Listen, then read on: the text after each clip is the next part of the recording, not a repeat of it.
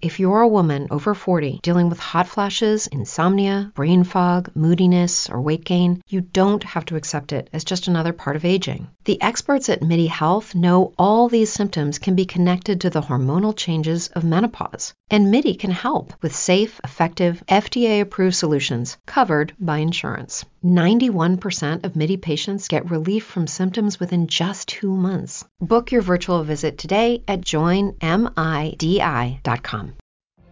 What if you could have a career where the opportunities are as vast as our nation, where it's not about mission statements, but a shared mission? At U.S. Customs and Border Protection, we go beyond to protect more than borders, from ship to shore, air to ground, cities to local communities. CBP agents and officers are keeping people safe. Join U.S. Customs and Border Protection and go beyond for something far greater than yourself. Learn more at cbp.gov/careers.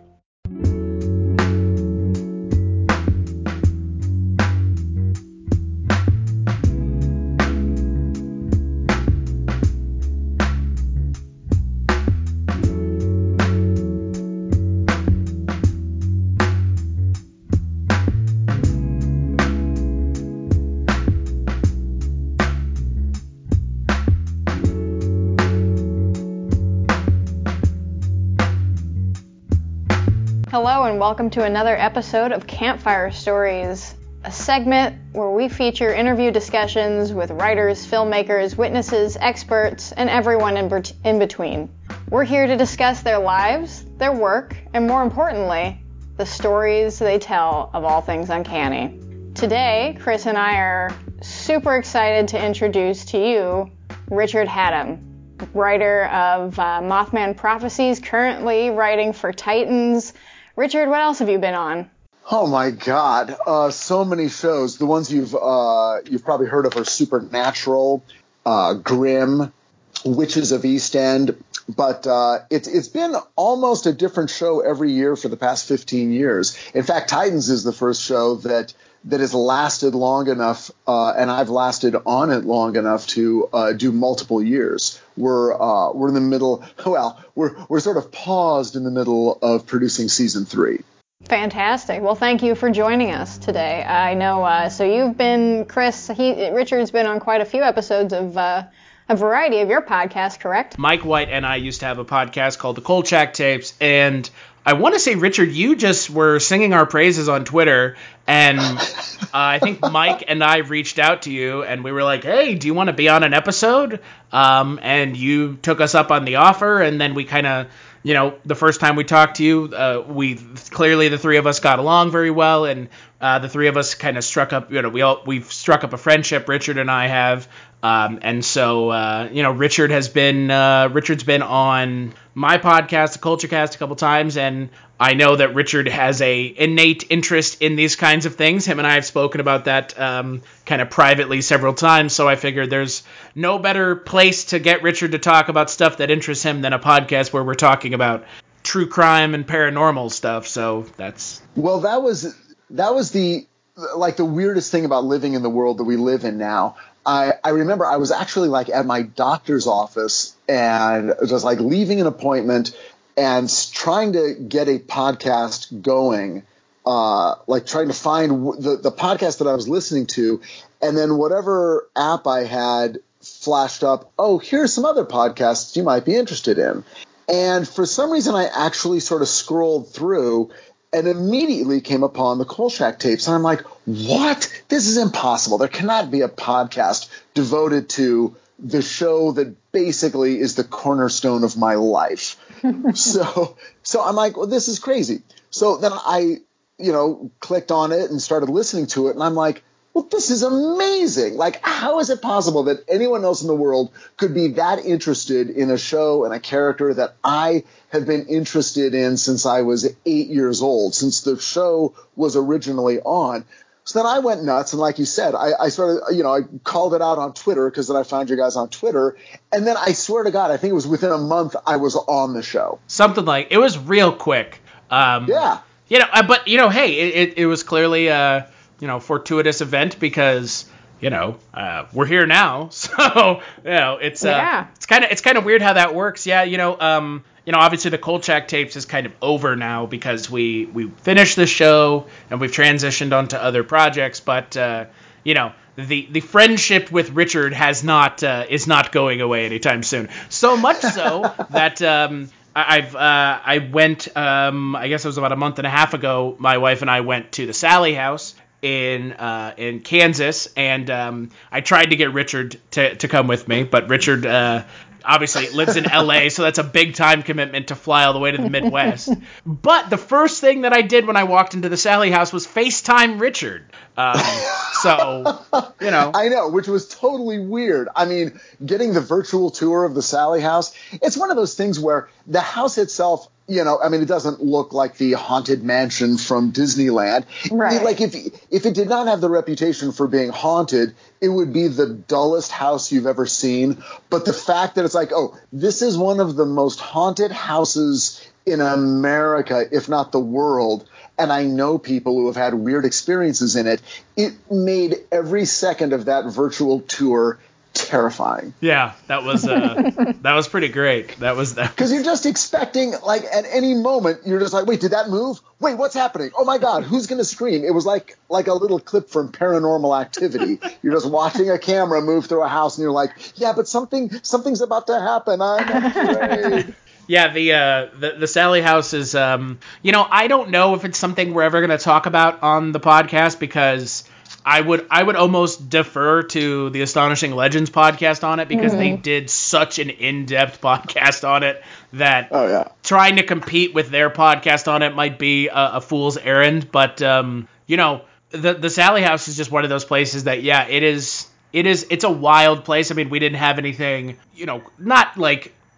stuff happened while we were there, but it wasn't anything that was like, the EVP that the Astonishing Legends podcast captured. But yeah, Richard and I have struck up a friendship. I think we've been friends for like over a year now, 2 years. Yeah.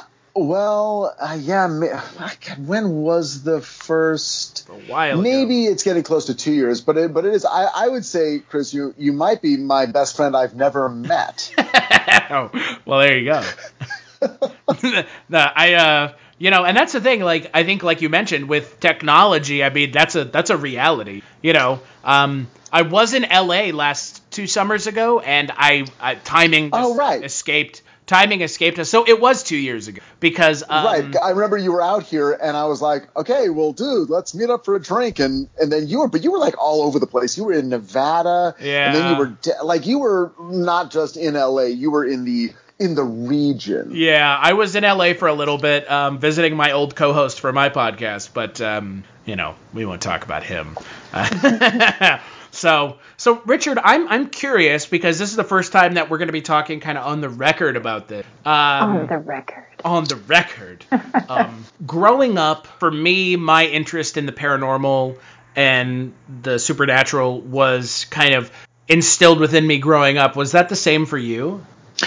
Yeah, it was. From a very young age, I've tried to figure this out, and as far as I can tell, the first scary thing I remember seeing that sort of translated into, oh, that's a ghost story, was on The Wonderful World of Disney, which was that show that used to be on Sunday nights. This is probably before your time. This is going back to like the 70s. And it must have been around Halloween, they showed The Legend of Sleepy Hollow, the animated one with, Ichabod Crane and the whole thing, and the Headless Horseman. I have that on VHS in my closet right now. Yeah. I mean, it's fairly well known. People have a memory. Like I mentioned it, you're probably sort of picturing Ichabod Crane with the big nose and, the whole thing. So I saw that. And I don't know why, but I remember being completely galvanized by it. There's probably throughout my life, maybe 5 or 6 things that I remember seeing and having a physical reaction to and feeling like this has changed things for me. I'm not the same person I used to be. That was the first one. And I became obsessed with the Headless Horseman, but also with Ichabod Crane, this really scared guy who was being pursued by the scary thing. And it's funny when you think about the connection between that and the Night Stalker, but it's it's definitely there. Anyway, that was the first thing. So I didn't see a ghost, I didn't see a UFO, nothing like that. But something about seeing fear portrayed, or someone trying to deal with their fear and transcend it or beat it or somehow triumph over it, that really galvanized me. And then as I've become an adult and had 20 years of therapy, I'm beginning to understand why. There you go.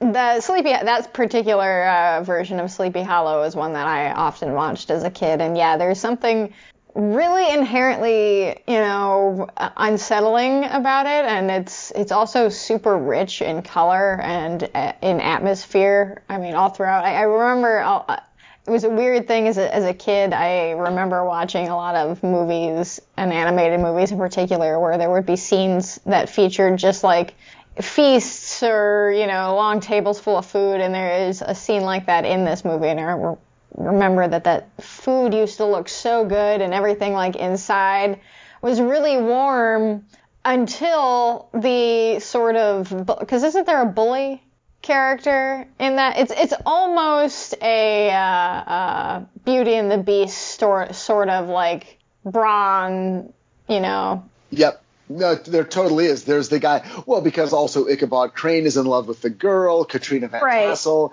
but there's that guy, Brom Bones, who tells the story that really gets him scared. It sort of gets him worked up, like, the woods that I rode through on the way to this party seemed fine, but now you've just told me they're haunted, and now I've got to go back through them when I leave tonight. Yeah, and it was always that sort of juxtaposition of like right up before then, where everything's like all the kind of, I guess it's mead or ale or whatever they're drinking always looks it almost looks like butterscotch, like kind of cream soda-y, where it always just, everything looks so good and everything's warm and comfortable, and then that character kind of comes in and just, like you said, just peppers that feeling of fear, and now Ichabod has to deal with it in that. Yeah, I totally get what you're talking about on like an emotional level. And it's funny because it connects to another thing that I probably saw the next year, but it was the musical Scrooge,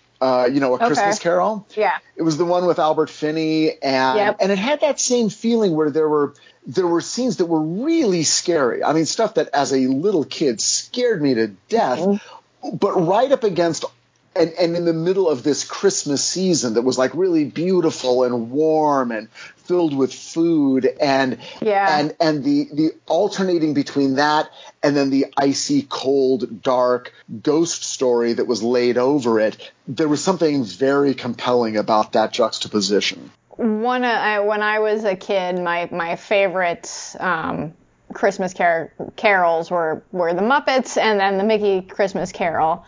And while Muppets had its fair share of creepy visuals and things like that, it's still the Muppets, so it didn't really, creep me out as much as the Mickey one did, because the Mickey one gets really serious and scary with the ghost of Christmas Future, who, I mean, there is a scene where Mickey is just standing over a grave, an open grave, that I think it's Bluto is the ghost of Christmas Future, and is like smoking a cigar, and all of the smoke comes like pouring out of the hood, and he puts his hood down and is laughing maniacally and pointing at this open grave that's obviously not for Mickey, for Scrooge McDuck. And it's unsettling. It's especially as a kid. And I mean, there's that one line in whichever Christmas song it is about like telling ghost stories over an open fire, like as a tradition in the Christmas time. And I wish that was something that we still adhered to and sort of built up. Any ounce of, scariness in Christmas has pretty much just been boiled down into varying Christmas carols. But I know. I feel the same way. I feel that there is something really compelling about both things happening at the same time. Mm-hmm. And it always made sense to me that on Christmas Eve you would tell ghost stories, but sort of in the context of this warmer, more life-affirming time. You sort of have to get that balance. I've always loved that, the Christmas Eve ghost story. Mm-hmm. and other I think it is something that was part of the culture that isn't anymore. There's a writer a Canadian writer, Robertson Davies. Do you guys know this guy? The name sounds familiar, but I can't say that I am familiar. He's from middle of the last century. He's not alive anymore, but gotcha. But he was a college professor, a man of letters, and he wrote novels, and some of which are really fantastic. But at the university where he taught, there was a Christmas celebration. It was called Gaudy Night, and the hallmark event of the Gaudy Night was the reading of a ghost story that he had written. And he would get up and he would read this ghost story. And again, it's something that I'd never heard of, the particular kind of celebration. I don't know if it's a Canadian thing, but again, I thought, oh, that's so great, that you have this big feast and then you tell the scary story. I think that telling scary stories, in my opinion, is people always look down on it and think is something that only children should be doing at slumber parties. But I mean, a good scary story can enthrall you in a way that no other story can. Yeah, and it's not just for me, it's not the story of the Hook Man, when the hook was on the door handle the next morning. That's a gotcha story. That's an urban legend. As friend of the podcast, Shelley Tucker would say, that's a slumber party. Right. Yeah. I like the ones. I mean, for me, the ghost story that fills you with wonder is maybe not even as much terror as wonder. Wow, could that have really happened? Can that stuff happen? There's an episode, it's a later episode, I think, maybe season 6 of The X-Files. And it's a Christmas episode where Mulder and Scully are investigating this house that is supposedly haunted by these, this couple that lived there, and maybe, one of them murdered the other one.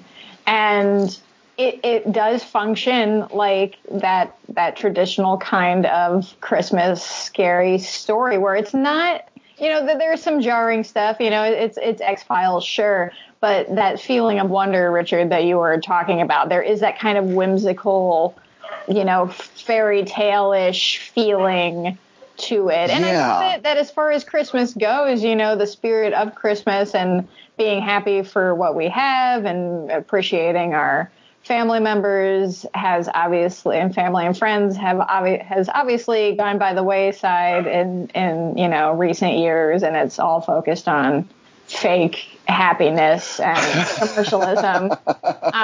But these stories, I think, in this Charlie time, Brown. Yeah. These stories, I think, they do represent sort of that initial, that actual feeling and spirit of Christmas, where it's here's something that kind of grounds you. Here's maybe a cautionary tale, or because that's a lot of scary stories can serve as cautionary tales, and Well, I was a kid. I never went to church. My family was not. Same. They were, that just was not part of our lives growing up, and yet clearly there was something inside me that was looking for something transcendent, something that wasn't just the actual physical details of my everyday life. And so I found my way to it through other things, through ghost stories, or eventually through, when I started watching In Search Of with Leonard Nimoy, then it was, oh, there might be something out there called Bigfoot. There might be something out there called the Loch Ness Monster, or UFOs, or whatever it was that allowed me to go, okay, there is something else. It's not just this painful, lonely existence of little Richie Haddam in the second grade being depressed all the time. You know, there might be something else, and if I sort of turn my mind toward that, it's like an escape hatch from the grim reality of whatever it is I'm living through. And I know that sounds pretty dramatic when I'm talking about the way I was when I was 7 or 8, but that is how I was, and that is what I felt. Yeah, no, I mean, that's something that I think, is still a stigma for people in a time now that we live in where people are very upfront, for the most part, pretty upfront about mental health and seeking therapy and things like that, much more so than they were in the 70s, 80s, 90s, obviously. And even still, though, there's still a stigma when talking about children having these sort of feelings, because everybody wants to delude themselves and say that children have no problems and, they should just be, they're happy little innocent. But no, that's not true. We absorb things. We're sponges when we're children. All we do is absorb information and feelings. Like that's all you're doing as a child. So yeah, being overwhelmed and not having the cognitive capacity to reason, why you're seeing scary things on the news, or why your parents are fighting, or why, this kid at school's bullying you, or even, why you just feel like shit and you don't know why. There might not be a reason and you just do. And so yeah, these stories are great ways to kind of escape and identify with something that's greater than yourself. Well, when you're a kid, it's even worse because you don't have any of the acquired sort of psychic defenses. You haven't been alive long. Yeah, you don't have coping skills. You're not in control of any aspect of your life. There's no ration. Yeah, you're really kind of at the mercy of whatever, stew you're stewing in. What if you could have a career where the opportunities are as vast as our nation, where it's not about mission statements, but a shared mission? At U.S. Customs and Border Protection, we go beyond to protect more than borders, from ship to shore, air to ground, cities to local communities. CBP agents and officers are keeping people safe. Join U.S. Customs and Border Protection and go beyond for something far greater than yourself. Learn more at cbp.gov/careers. Hey guys, it is Ryan. I'm not sure if you know this about me, but I'm a bit of a fun fanatic when I can. I like to work, but I like fun too. It's a thing. And now the truth is out there. I can tell you about my favorite place to have fun. Chumba Casino. They have hundreds of social casino style games to choose from with new games released each week. You can play for free anytime, anywhere. And each day brings a new chance to collect daily bonuses. So join me in the fun. Sign up now at ChumbaCasino.com. No purchase necessary. VGW Group. Void where prohibited by law. See terms and conditions. 18+. And that's just where you are. And then the coping mechanisms you do come up with sometimes are a little crazy, but I think that's where I went. I think I carried a lot of fear inside me about my personal relationships. Again, I'm talking about when I was a very little child, about the safety, was I safe in my family? Was I truly supported? Did I have emotional support? Clearly, I did not have the foundation that I would have wanted to have, or these existential, and they were literally existential fears. I didn't know that at the time, but I look back and I'm like, oh yeah, these were not fears of, I'm afraid of the house getting robbed. This was like the matrix of my life is not secure. Right. And so I carried it with me all the time. And it was fear that I couldn't point and say, I'm worried about that person or that thing. And once that's out of the picture, I'm okay. It was just always there. I was in it. And I think then emotionally I could look at these ghost stories and things like that, and that's the stuff I started to chew on because that related to it in some way. And then when I got a little older, when I was like 8 years old, and The Night Stalker entered my life. Now that was a show about Kolchak, not Richard Ramirez. When Richard Ramirez entered my house. Richard Ramirez. That was scary too, but not the same. No. Kolchak would was, A, he was an adult. B, he was dealing with things that there was never a question as to whether they were real. There was no Mulder Scully. It was real. And he was the only one who knew it was real. And then he had to face it, and then he had to beat it. So in terms of a psychological dynamic, Kolchak was exactly representing everything I felt like I was going through in my life. I was alone. No one believed me. I was afraid, and I had to figure out how to deal with it, and no one was going to help me. And even after it was over, it was an entirely interior drama. No one shared it with him. There were no partners, and no one was on his side. And so that was, again, looking back, very clearly why that show was so important to me. Right. I mean, that's fantastic. And similarly, Richard, I'm a little younger than you are, so when I was a kid, I was an only child and I was a single parent household. So I spent a lot of time by myself, which, I for the most part was totally fine with. I'm a generally sort of private person. I have no problem finding ways to occupy my time by myself. I do, enjoy that. But there was a show on when I was a kid, and it was on Disney, and it was called So Weird. And it's a show that I found that is not as common, and a lot of people don't remember it, but the people who do remember it are like me, who are just enthralled, and it played a large part in their life. But essentially that show was about I think 13-year-old girl named Fiona, Fee for short, who traveled around with her brother and her mom, Mackenzie Phillips, who was yes, exactly. And she, in the show, plays a rock star, just a musician. And they travel around on their tour bus all over the country.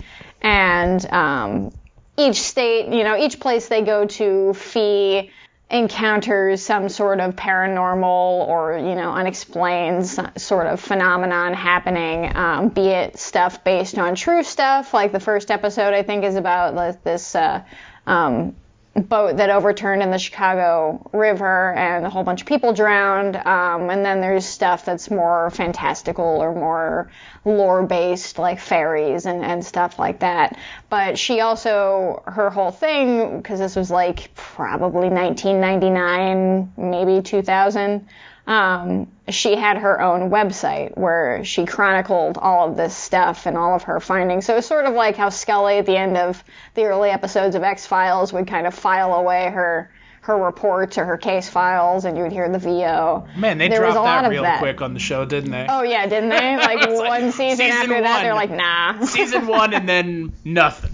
Right. So there was that, and I was about, I was maybe a couple of years younger than Fee when I was watching the show, and I had always been interested in weird stuff that, I just was. My Nana had introduced me to Universal monster movies at a young age. I loved Indiana Jones Temple of Doom when I was a kid. I liked watching, Star Trek Next Generation. I remember watching Species a lot as a kid, which is not a kid's movie. For so many reasons.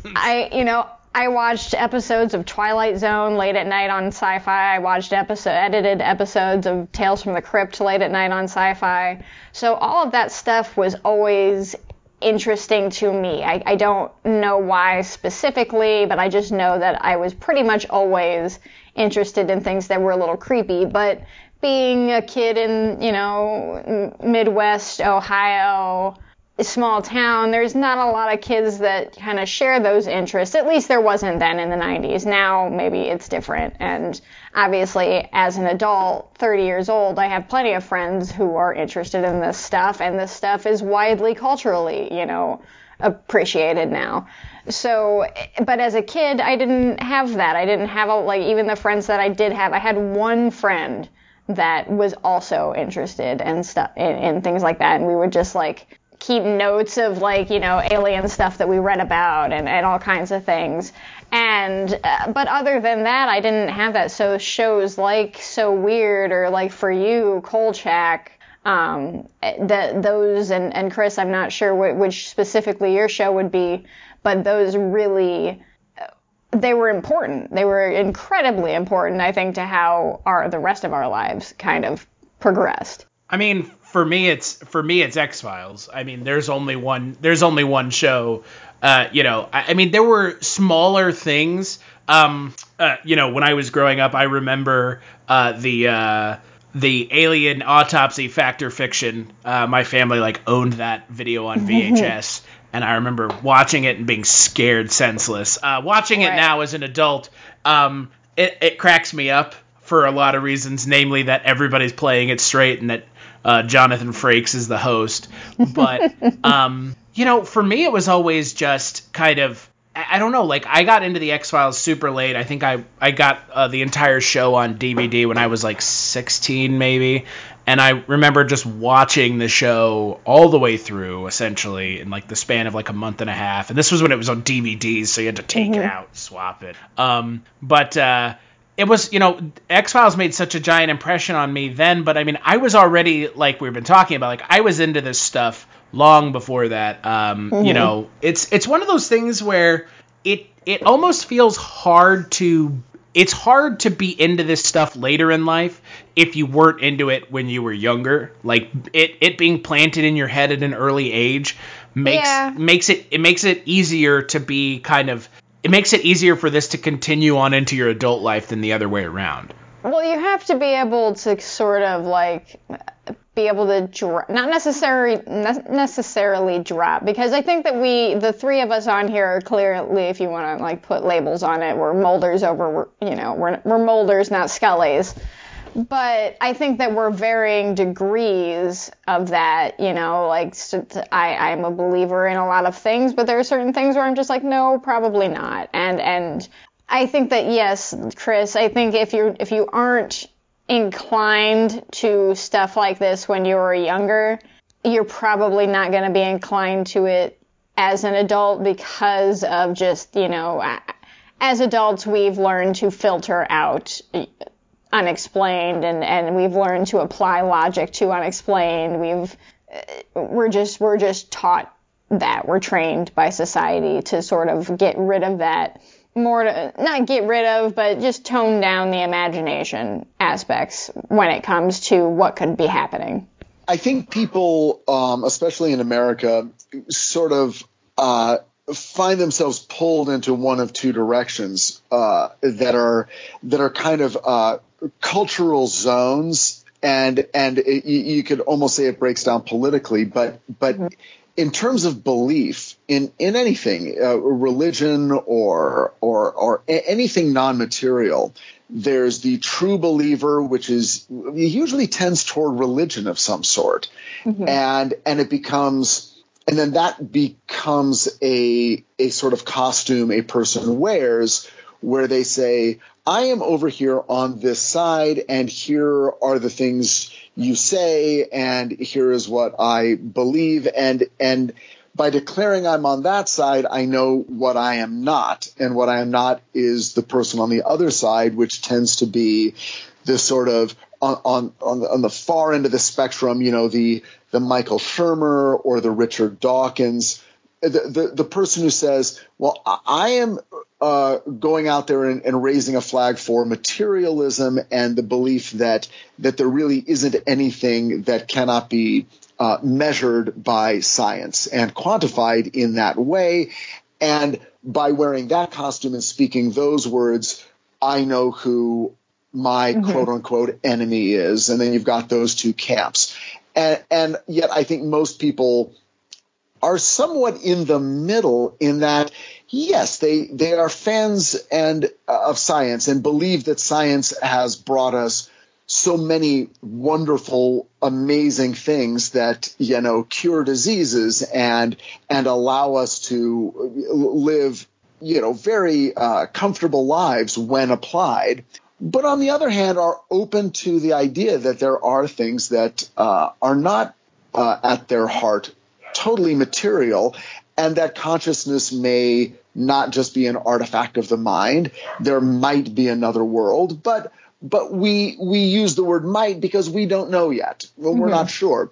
And many of us are interested in these things, but have not had a near-death experience or a transcendent experience of any sort, or even a ghost experience or a UFO experience. So we don't have anything to hold on to say, yes, and this is why.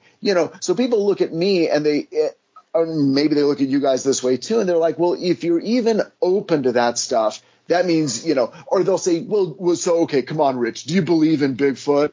And it's like, I find that question like really difficult to answer and at the same time annoying.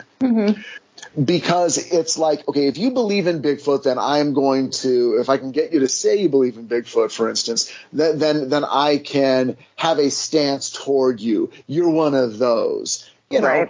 It's hard for me to say I believe in Bigfoot because it's hard for me to define Bigfoot. The more I think about this stuff and listen to people who think they've seen quote unquote Bigfoot, the more I'm less sure what the fuck Bigfoot even is.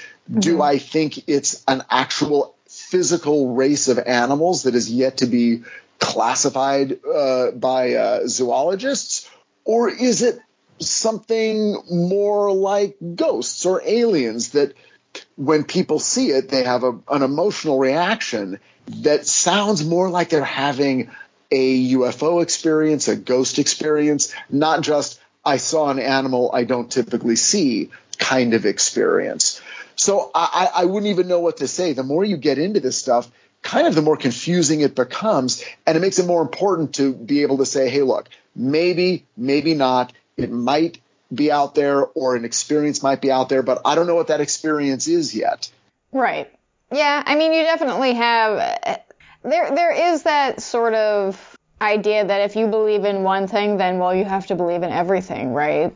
It's like you can't just believe. And it's like that's not true, and that's totally omitting that's omitting the fact and science part of being somebody who's interested in paranormal or unexplained phenomena, because yes, there's science that you can put behind it, and that certain science dictates certain things can't more than likely can't be happening. And we on other episodes that we've done where we talk more specifically about cryptids in general, there are some creatures or sightings that for me personally are very difficult to believe that would be what they're being explained as. Now that doesn't mean that person didn't see something, but that doesn't necessarily mean they also saw like a werewolf, like.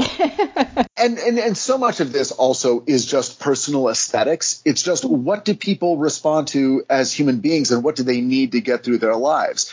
The notion that people who are hardcore skeptic, atheist scientists are simply people who have studied more isn't necessarily the truth. I think they may have been kids who felt very differently than I did when they were a kid, and they were drawn toward a world that could be explained. There was something about the notion that the world could be totally explained, emotionally resonated with them. And so they were drawn to the disciplines that reinforced that belief. That if you simply study these things, you will eventually find an answer to everything. And there's something very emotionally satisfying about that. And I can understand someone being drawn, but I still think you get drawn there based on your emotions. And there are other people who are like, no, I've always felt a different way, and I'm actually more comfortable living in a world where maybe some things will always be outside the reach of man's understanding. And based on those feelings, you then veer away from the hard sciences and go in other directions. But I think it does start with human personality. I mean, almost down to the point of human aesthetics and what your confirmation bias is, what makes you able to sleep at night more comfortably. Oh, yeah. I mean, a part of me I can definitely understand with those people who kind of want a reason for everything. I get that. I do. I am very much okay, well, if this isn't this way or this is this way, then I need to know why.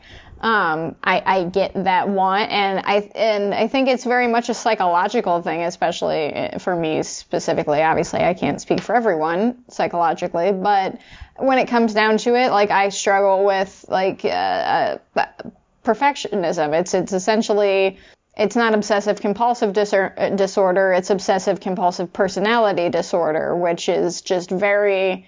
It is. It's just. It's very focused on the details and focusing on the reasoning as to why, and focusing on the need for things to be perfect, and for things to be perfect, then I need to know, why X, Y, and Z. So that's kind of where I fall. How I sort of split myself between a believer and a skeptic, because I do fall very much in a believer, especially compared to like my husband. I'm much more open to certain, phenomenons than he is. And he, tends to skew to the more like, scientific, fact-based way of thinking. And I think that part of that is very much part of his personality, just needing to kind of compartmentalize things. So, yeah, it's interesting how psychology can kind of open you up or close you off to the, possibility of things beyond yourself. But I think the real question, Richard, is, as someone who wrote the film, The Mothman Prophecies, the amount of research you must have done into the Mothman would make you an expert on the topic, wouldn't it? Well, that's the thing, not really, because what was fascinating to me about the book, The Mothman Prophecies by John Keel, and it's a wonderful book, and your listeners should definitely read it. It's as entertaining today as it was 50 years ago when it was published. What was fascinating to me was not the Mothman.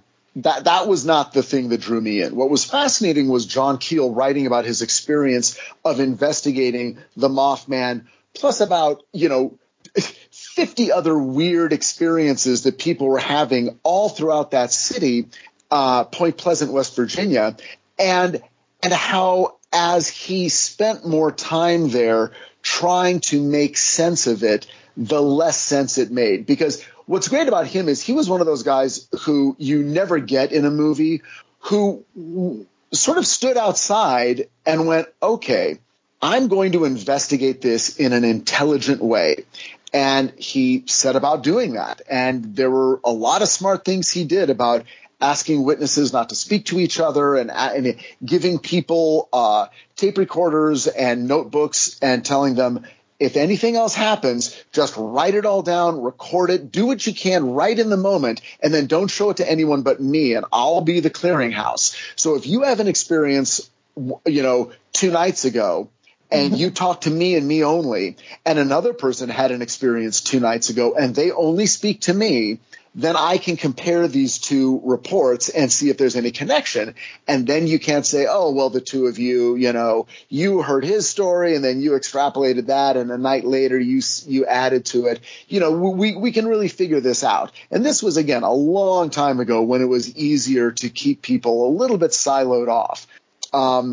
Anyway, I thought that was fascinating because it didn't lead to any answers. In fact, what it led to was apparently the phenomenon beginning to focus on him. It's almost like whatever was out there began to realize, oh, there's someone here trying to figure this out. All right, let's fuck with him. And he is very, very open in the book about how he became destabilized in this situation, and how he was aware of it, and then what he tried to do to self-correct his own problems. One of the most interesting things, it didn't really find its way into the movie, was that he began to realize that as soon as he began to consciously or unconsciously form a theory about what was happening. Judy was boring. Hello. Then Judy discovered ChumbaCasino.com. It's my little escape. Now Judy's the life of the party. Oh, baby, mama's bringing home the bacon. Whoa, take it easy, Judy. The Chumba life is for everybody. So go to ChumbaCasino.com and play over 100 casino-style games. Join today and play for free for your chance to redeem some serious prizes. ChumbaCasino.com. No purchase necessary. Void where prohibited by law. 18+ terms and conditions apply. See website for details. With the Lucky Land Slots, you can get lucky just about anywhere. This is your captain speaking. We've got clear runway and the weather's fine, but we're just going to circle up here a while and get lucky. No, nothing like that. It's just these cash prizes add up quick. So I suggest you sit back, keep your tray table upright, and start getting lucky. Play for free at LuckyLandSlots.com. Are you feeling lucky? No purchase necessary. Void where prohibited by law. 18+ terms and conditions apply. See website for details. Information would come to him to confirm that theory, literally to the point where he would then go, okay, I am now going to begin constructing a theory about what's happening in this town that I don't really believe in, but I'm going to consciously construct another theory and see what happens. And then he would do it, and then he'd start getting information and reports that confirmed that self-invented theory. This was stuff I'd never read before. This is stuff I'd never heard of before.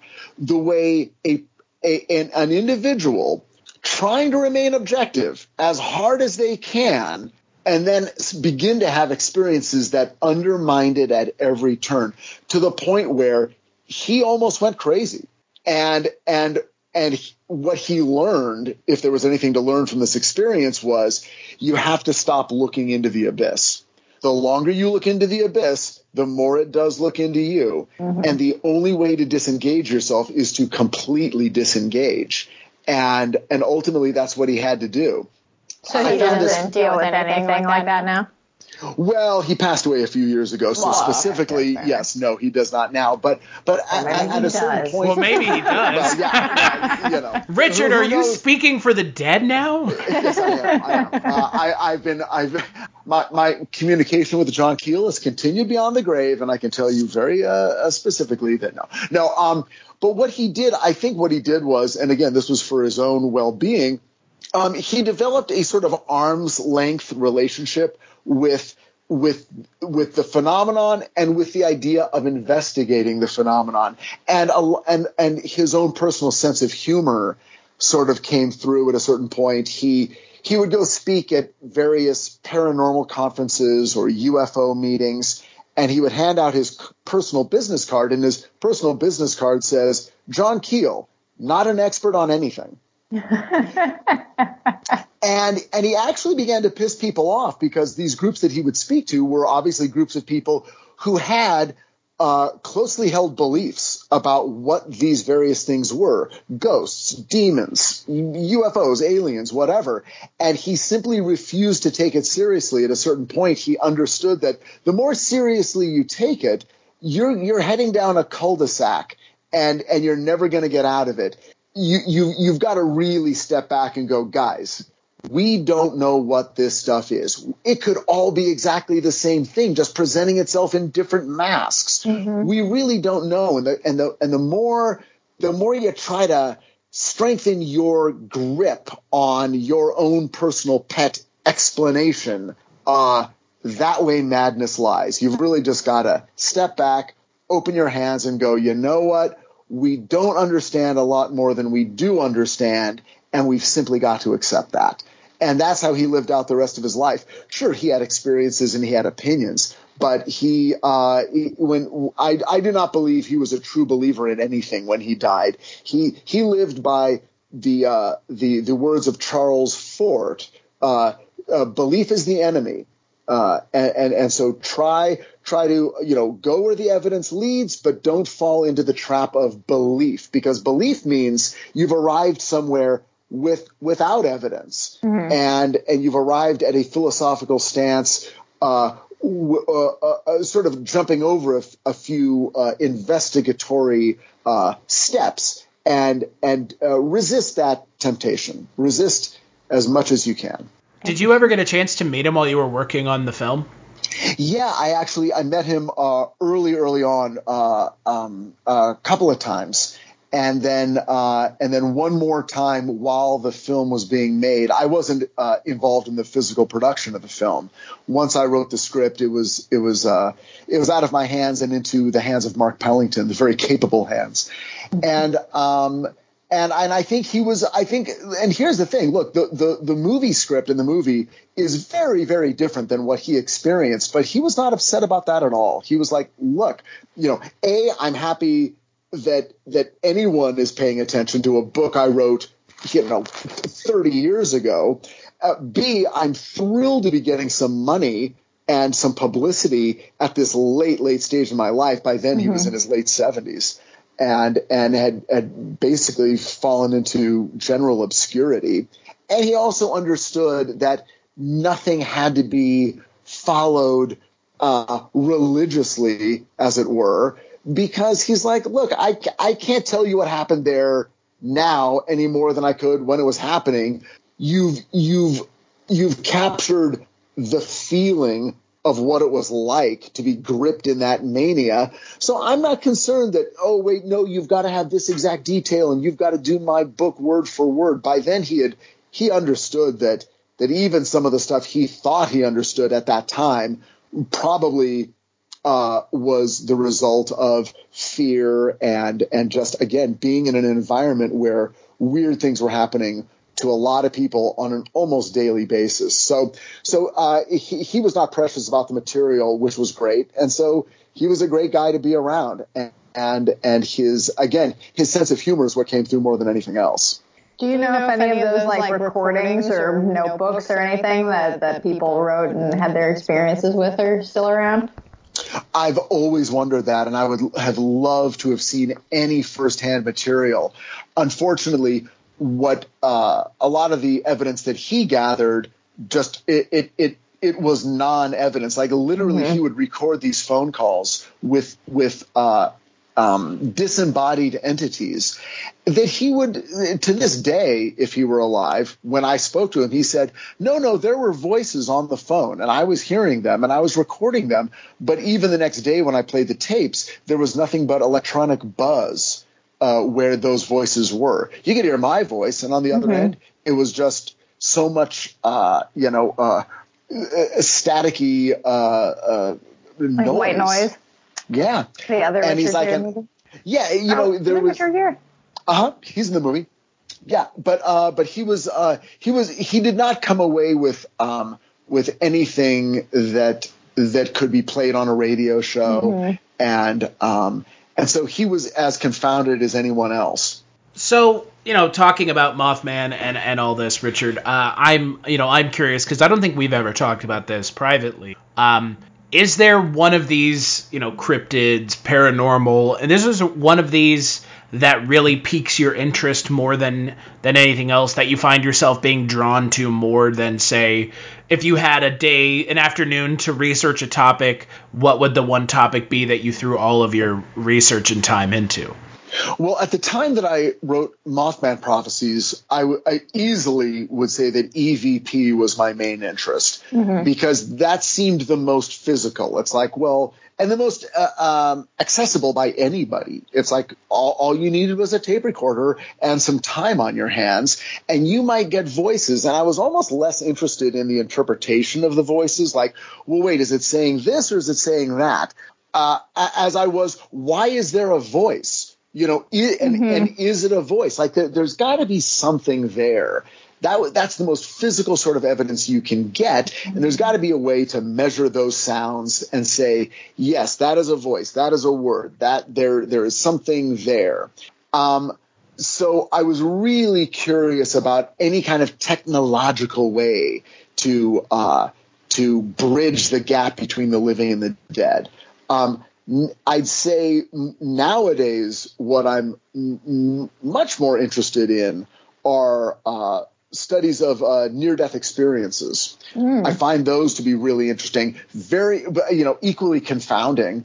I certainly don't think it's final proof of anything, but it really does boil down to one of my what I've sort of arrived at, which is all of these things are subjective journeys. I don't really anymore expect that there will be universal proof of anything that the world will accept. And I think, by the way, that is being borne out in the culture we live in now. There is not a single thing that everyone in America could agree upon. You can get 10 people to look at a press conference and they'll say, oh, well, you'll have vastly different interpretations.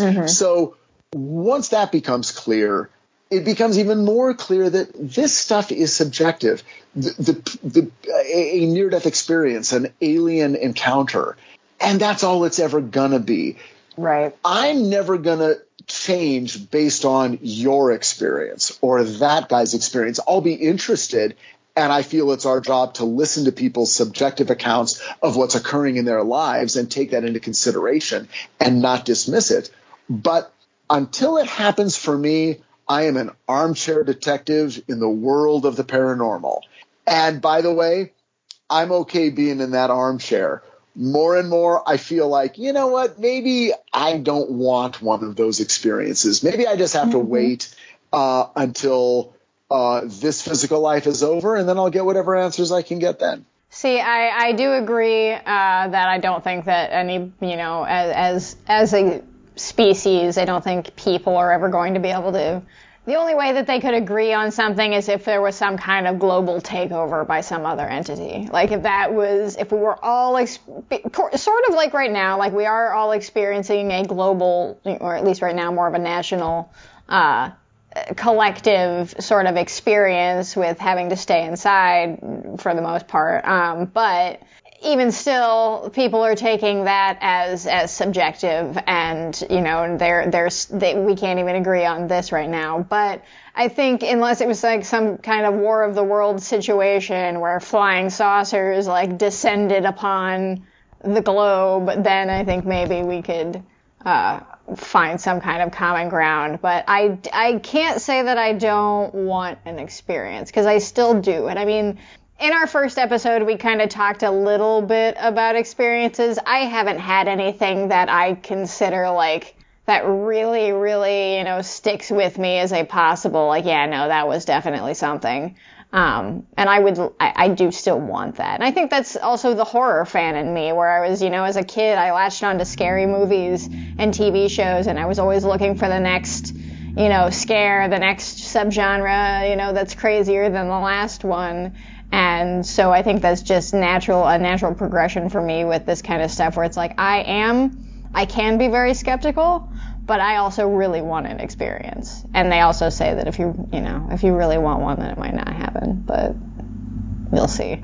Oh, exactly. Like if you're open to it, then you're more likely to have an experience than someone who's not open to it, but then you hear the flip side. So yeah, like it just all comes down to that subjectivity of it. But you've never had an experience, Richard. No, I've never had not even a little bit?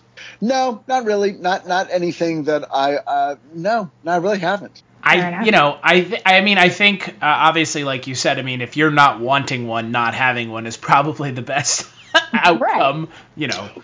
Well, I mean, now picture it. Picture if suddenly, like, next week, I come back on your podcast and I'm like, okay, it happened. And I tell you about something that happened, next Tuesday. How weird would that be? I think people would listen to that and go, well, it's fucking Richard Hatem. He wrote the Mothman Prophecies. He's been, writing scary stories, and he's talked openly about how when he was a child, he, was fascinated with Bigfoot and UFOs. So of course he has an experience. That's a go-to skeptical stance. Well, I mean, look what happened with Bob Gimlin and Roger Patterson. I mean, they were essentially told, you went looking for Bigfoot. Isn't it coincidental you found Bigfoot? Right. How weird. And it's like the people who go looking for these things, a lot of the times are the ones who see it, because that's what they're going to do anyways. You wouldn't expect someone who's digging for diamonds where he thinks there might be diamonds. If he finds diamonds, people don't go, that's weird they found diamonds. You go, yeah, the guy found diamonds because he was looking for diamonds. He went digging for diamonds. Right. Imagine that. You found the thing you were looking for. Yeah. Well, the rhetorically, the skeptical stance is easy and kind of well, I don't want to disparage it, because I think it's important, but yeah, it's like you can respond to anything. You can go, well, look at all those ghost hunter shows. There's 1 million ghost hunter shows on television, and none of them has ever found anything. Okay, that's all the answer you need. However, if one of those ghost hunter shows says, hey, look, we found something, then the skeptic says, oh, look, the guy who believes in ghosts and who's making a show promising ghosts suddenly finds a ghost. What a coincidence. And there's no way that like shows like that and, you know, just with how technology is and how accessible it is for everyone right now and how, you know, over the years our feelings of reality TV have all, you know, pretty much landed on it's a giant joke and everybody knows it's fake and it's all produced and the stories are written and da-da-da-da-da. So, yeah, it's hard to come out with like these, you know, I guess that we had on before James Renner, who wrote a book called It Came from Ohio, and it was just all these kind of different weird experiences in the state of Ohio. And his way that he wanted to kind of like add some credibility to these stories and to his book was that he pretty much only used stories from people who are otherwise considered, you know, credible. So like cops and people in the military and medical professionals, people who have a sort of gravitas behind their and seriousness behind what they do for a living and are not prone to coming up with wild stories and embellishments. So that sort of adds a little bit of the credibility to, or weight to the story, I guess, than, you know, say the three of us. Because, of course, like you said, Richard, I mean, Chris and I have this podcast now. If we have experiences, they're going to be like, well, yeah, of course the people who have the Scary Stories podcast are going to have scary stories. Like, well, and it becomes totally reductive. It's like, well, the minute even a otherwise sane, respectable, believable person, the minute they claim an encounter or an experience,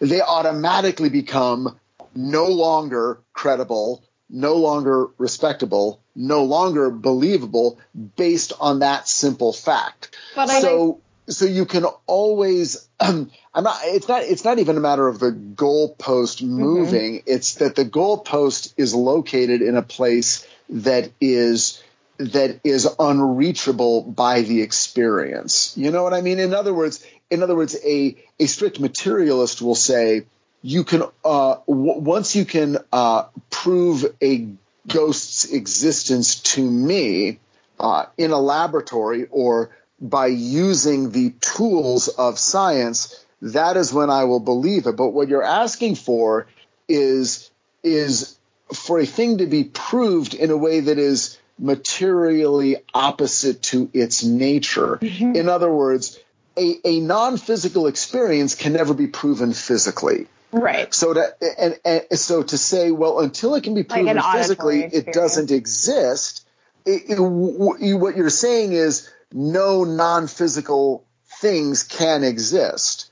Right, and then you can introduce well, do you believe in God? To certain people who have, and I think that sort of kind of brings us a little full circle and comes back a lot to psychology and varying different psychologies between people, because, you know, we all are inclined on this podcast we've established are inclined to have, you know, sought out stories like this and, you know, explored them and gone further.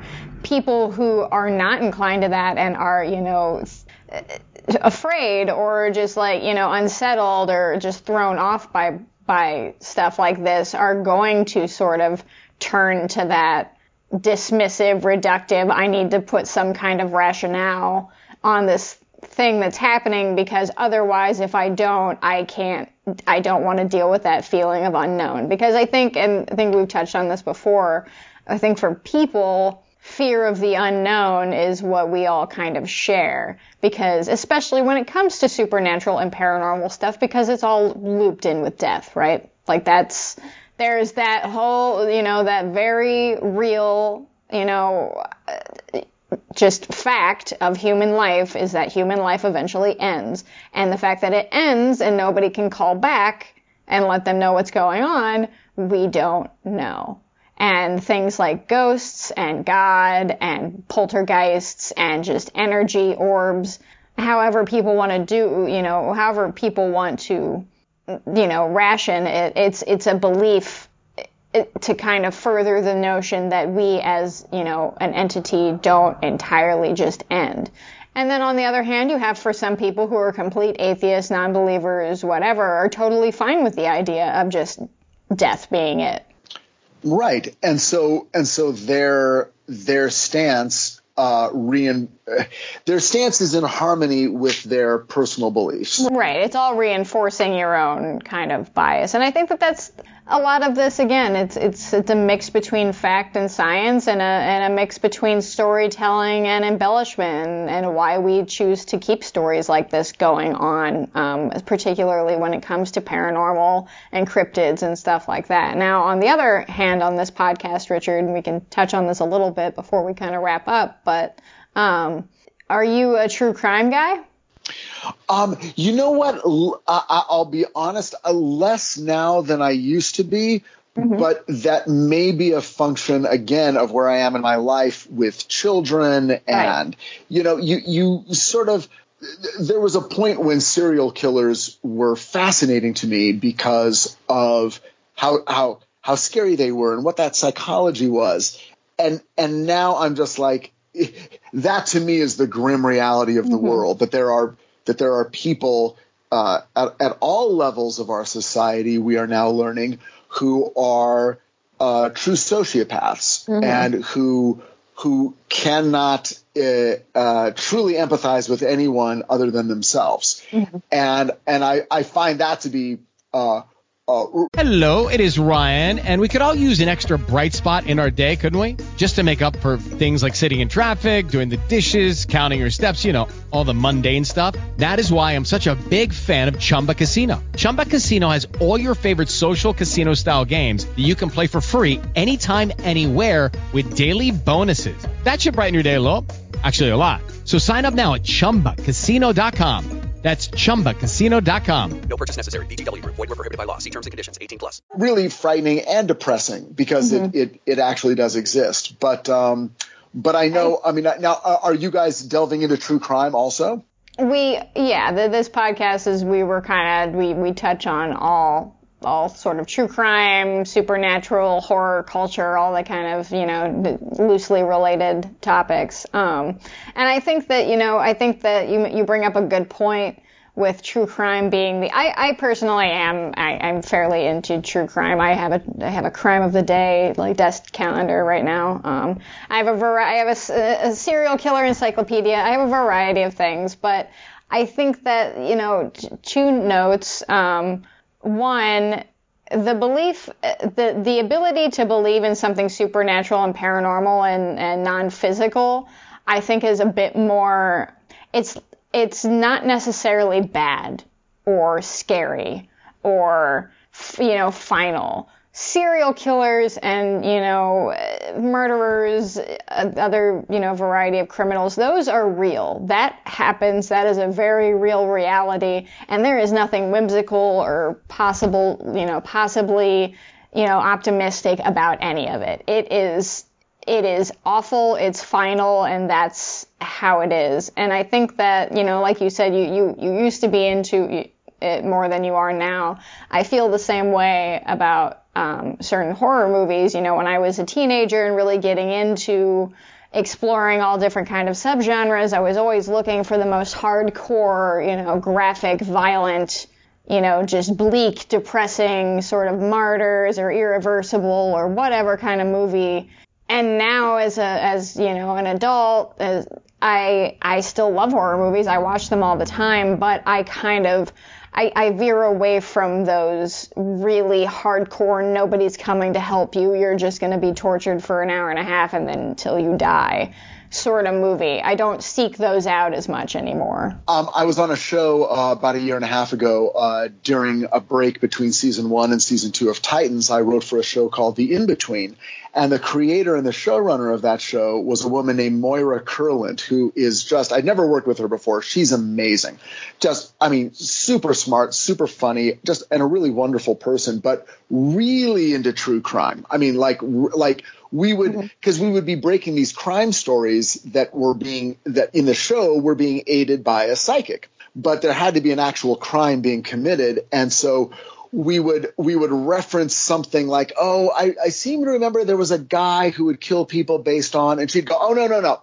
That guy, here was his name, and here's what he did, and here's how they caught him. Like, she was like a living encyclopedia of these true crime things. And she like literally has her own theory about who Jack the Ripper is or was that is separate and apart from anything that's been published, but she's read so many books about it. And so we would laugh and just go, God, Moira, you're so into this stuff. And I said that I felt that in my own experience, it appeared that true crime was really almost a, like, you know, not to be sexist, but it feels like it's like a weird version of chick lit. Like, women seem to be overwhelmingly interested in this stuff. And she's like, yeah, because for us, it's an instruction manual. Yep. Of how not to get killed. I mean, would you agree? I do. So one of my favorite podcasts that I listen to a lot is called My Favorite Murder, and it is hosted by two women, and all of, 95% of their fans are women, and they're a hugely popular podcast. Lifetime essentially and Oxygen are now nothing but true crime shows, a variety of things of like Deadly Women, or, a lot of it, like you said, it's that sort of idea of, and I think a lot of people, because people are like, why do you like horror movies? Like, how could you possibly like that? And especially as a woman, and I'm not, I'm a pretty petite, small woman. Like, why do you like all these creepy, gooey, gross things? And I think that on some level, it is sort of like that instruction or sort of preparedness manuals, because if we look at statistics for true crime, more people that are getting murdered are women than men, I think. And absolutely. Women are more likely to be murdered by people who are close to them, like their husbands or boyfriends or just or parent, fathers, whatever. So there's a lot of inherent danger to being a woman, and I'm not trying to get all, on a soapbox here, but no, it's okay. You can get on a soapbox. It's a real soapbox. Here's a fact and figure that I still can't quite wrap my head around, but apparently the number one cause of death for a pregnant woman in America is murder. Yeah.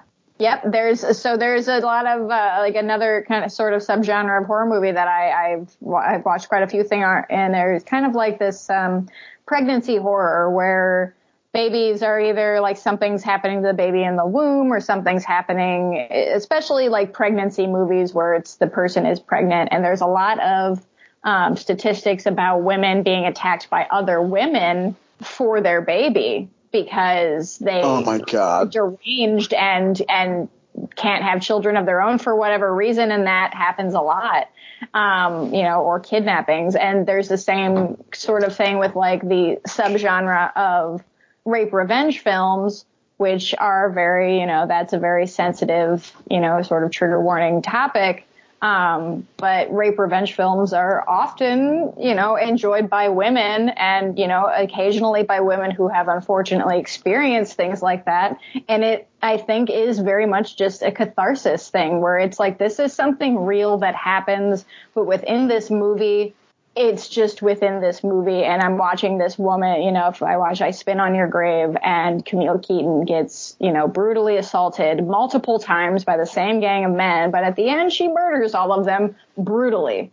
And that is, for whether it's a good thing or a bad thing, it is a cathartic thing.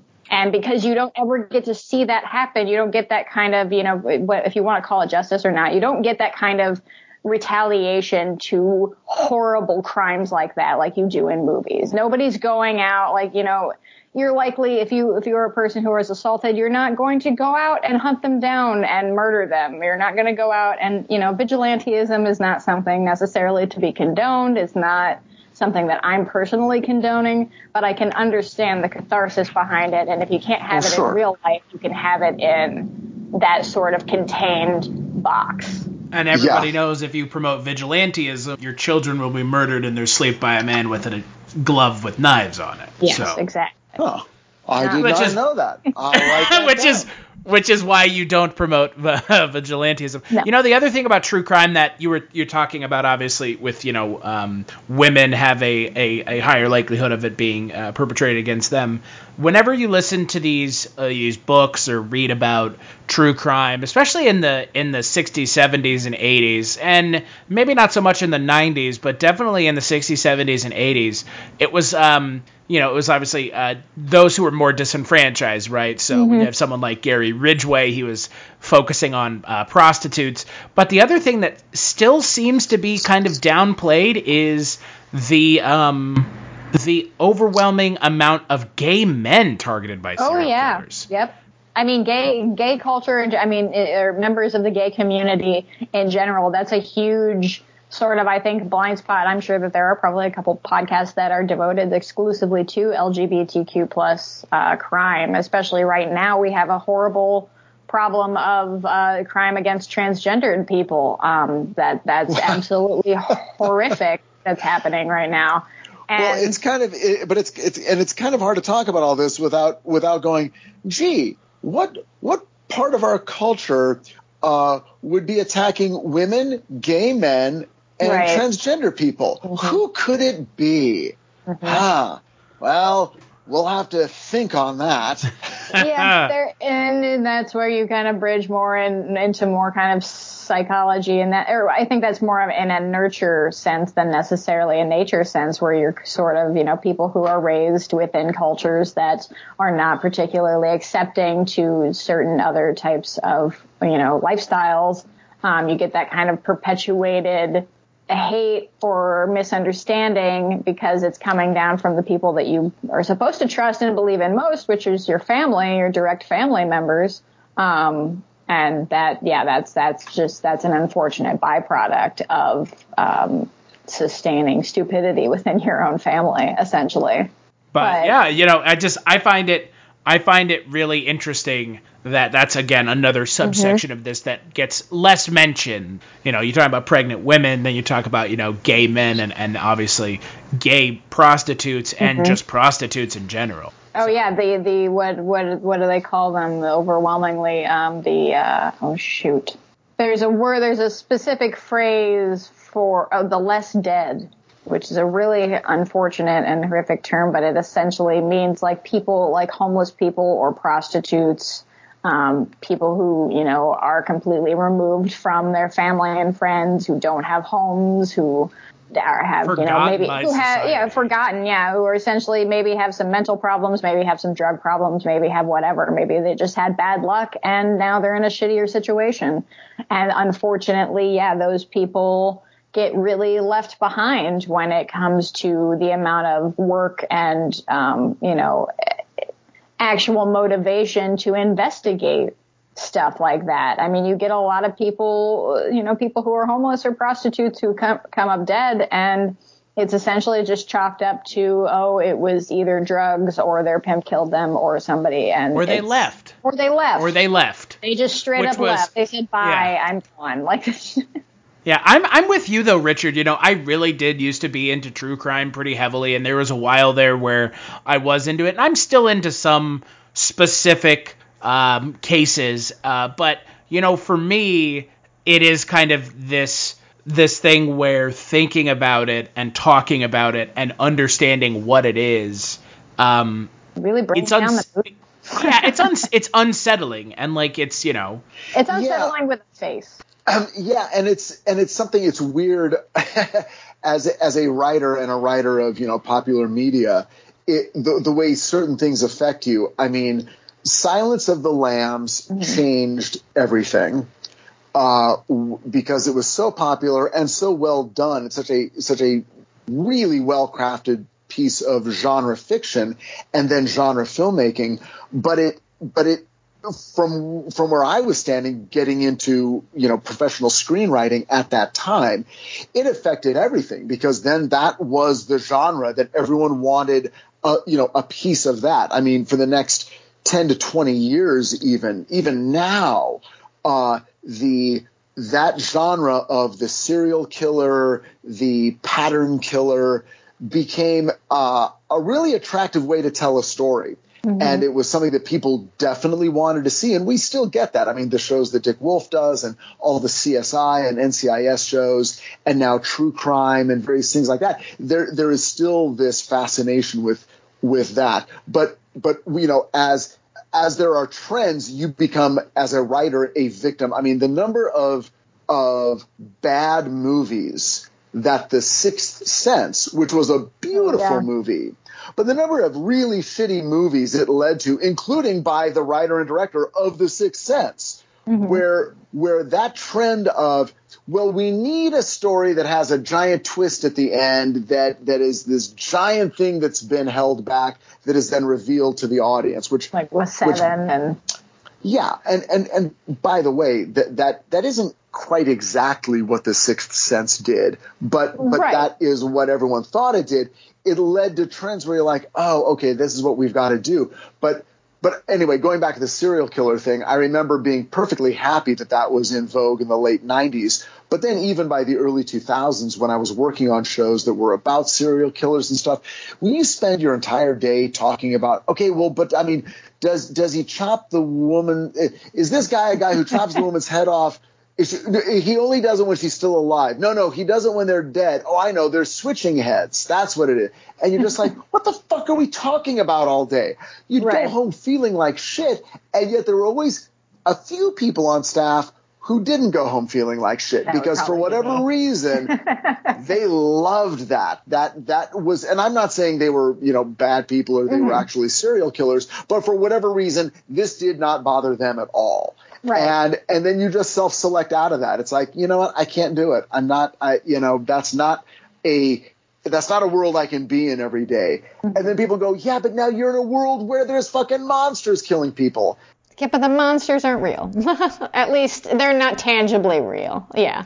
They're not. And I think, going again, and we could talk about this particular topic for hours, but, serial killers and true crime, that's something that's human, and that's something that I think, probably we're interested in it because we, you, Chris, we are not murderers. We could not murder someone. There's no way that that couldn't happen. But that's a pretty big. Then you look at somebody. Big assumption there, Jess. Well, I would like to think, perhaps. But we have that. But then you look at somebody like your Ted Bundy or your Jeffrey Dahmer, who are, on one hand, you have Mr. Handsome Young Republican, and on the other hand, you have quiet, shy, reserved kid. And both of them ended up being horrific serial killers. And it's something that I think people just look at these people and go, well, what separates me from that? What am I, what is specifically is different that makes them do that and me not? And I think that's sort of what, true crime and forensic analysts have been trying to come up with definitively is what, causes a serial killer. Is it nature? Is it nurture? Is it something that's like, is it a genetic predisposition? Is it is it a brain misfiring, a chemical misfiring? What is it? And I think that's sort of the mystery behind true crime, the unanswerable sort of things behind true crime. Now, I will say that my specific interest in true crime over the years have leaned now are more I'm fascinated by sort of disappearances. Because I think that kind of goes along with sort of paranormal stuff where it's like, well, I don't know for sure something terrible happened to them. They could have just, gone off and started a new life, or maybe, I don't know. But yeah, I do find disappearances very fascinating. So are you familiar with the whole Missing 411 series? Yeah. Mm-hmm. Okay, you would have to. That is sort of the ultimate exploration of that. Yeah. And I bought at great expense all of those books and then started reading the first one and got about 4 pages in and then went, oh, wait a second. I can't read any of this. I don't like this. I don't want to read about people who go somewhere and are never seen again. I'm like, oh, this is truly nightmarish in a way that I didn't quite understand. And so they sit on the shelf, and I'm like, yep, those are books I'm never going to read. I'll listen to a podcast, I'll listen to a radio thing, but I can't really spend a ton of time thinking about people who go on a hike and then one of them just disappears because they stepped, off the trail for, 30 seconds. Right. Yeah. There's a reason people reach out to Richard to talk to Richard. I didn't know that was the case. Richard and I just kind of organically became friends, but apparently people like listening to Richard talk about this kind of stuff. So, well, God, I hope so. God, the money I'm making doing these podcasts, let me tell you. Oh, yeah. We can fill up a shoebox with all those quarters and dimes. All those 50% off coupons for the local car wash. Come on. Yeah, right. So Richard, when we're not talking to you, can people find you places? Yes, people can most quickly and readily find me on Twitter. And if you reach out to me on Twitter, I will reach back.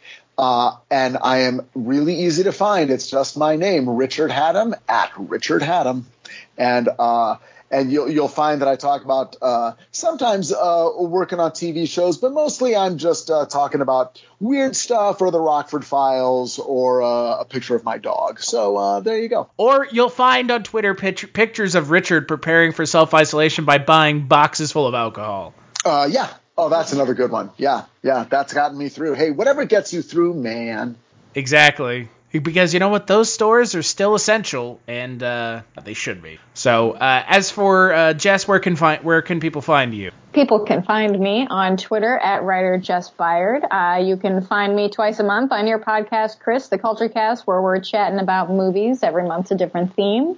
You can find both Chris and I over on our other podcast, The One Season Show, where we talk about television shows that only lasted one season. So we got a few of those up. You can check that out. And that's pretty much it. What about you, Chris? And as for myself, as always, just follow me on Twitter. That's the easiest place, like Richard said. If you want to reach out to me on there, casualty_Chris. That's the easiest spot to get a hold of me. Follow the podcast on Twitter, Scary Stories WT. We're also on Instagram at scary_stories_we_tell, because Instagram is a pain in the ass when it comes to giving yourself a name. ScaryStoriesWeTell.com is also where you can find us. And as always, no mystery is closed to an open mind.